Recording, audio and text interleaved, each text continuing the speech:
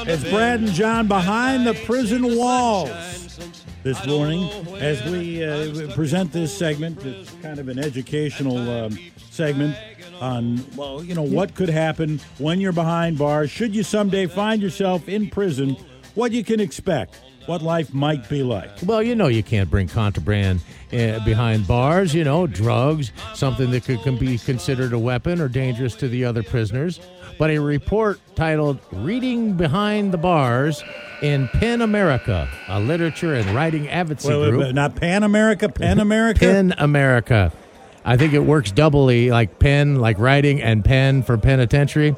They say carceral censorship is the most pervasive form of censorship in the United States, and they're banning way more books than schools. And they say it's not just because of the content, where, you know, something could be, you know, deemed as violent or something like that. Even the physical appearance of some books can cause them to be banned.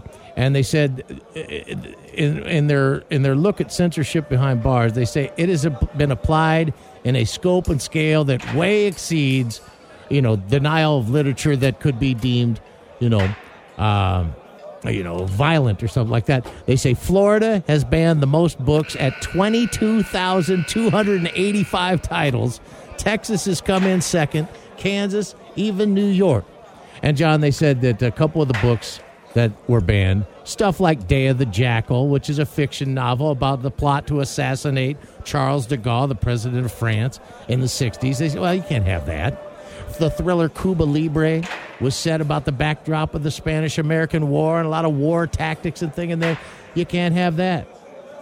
But books like Prison Ramen, recipes and stories from behind bars, why does that get banned?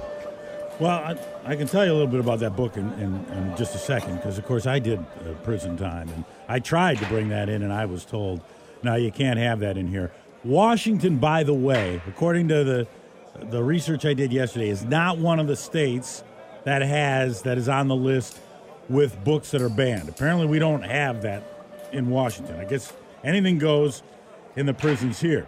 But Prison Ramen, the most commonly banned title on the list, is co-written by a former prisoner and includes simple hacks and inmates' testimonies on how to bring a touch of flavor to dreary prison life. So I think it's not just ramen on how to dress up your ramen. There might be some other tips.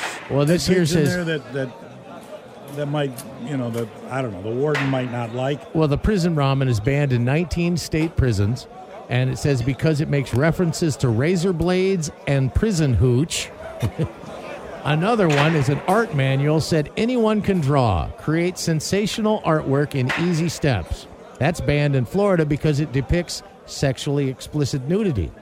Then they said even comedian Amy Schumer's memoir was banned in Florida because of a threat to security due to its sexual content. She's very graphic in her sexual thing. They said you can't have that. Even a celebrity book from Amy Schumer, not allowed. All right, well, here's a couple other ones. See if you can make some sense out of these. In Arizona, they have banned this book, Black & Decker, The Complete Guide to Kitchens.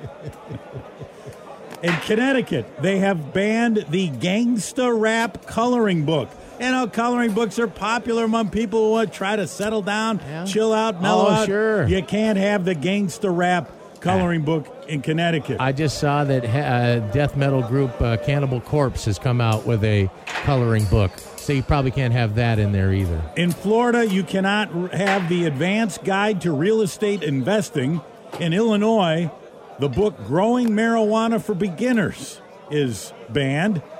In Oregon, I don't know why, but the 3-in-1 word search, crosswords, and Sudoku has been banned. And in Texas, you can forget about Danielle Steele's A Good Woman. You're not going to be reading that. John, one book that was banned in Michigan, Spanish at a Glance, is not allowed simply because it could teach prisoners a language that staff and faculty don't understand. No comprende. So if you want to read whatever you want to read, don't go to prison. Tunnels for Dummies.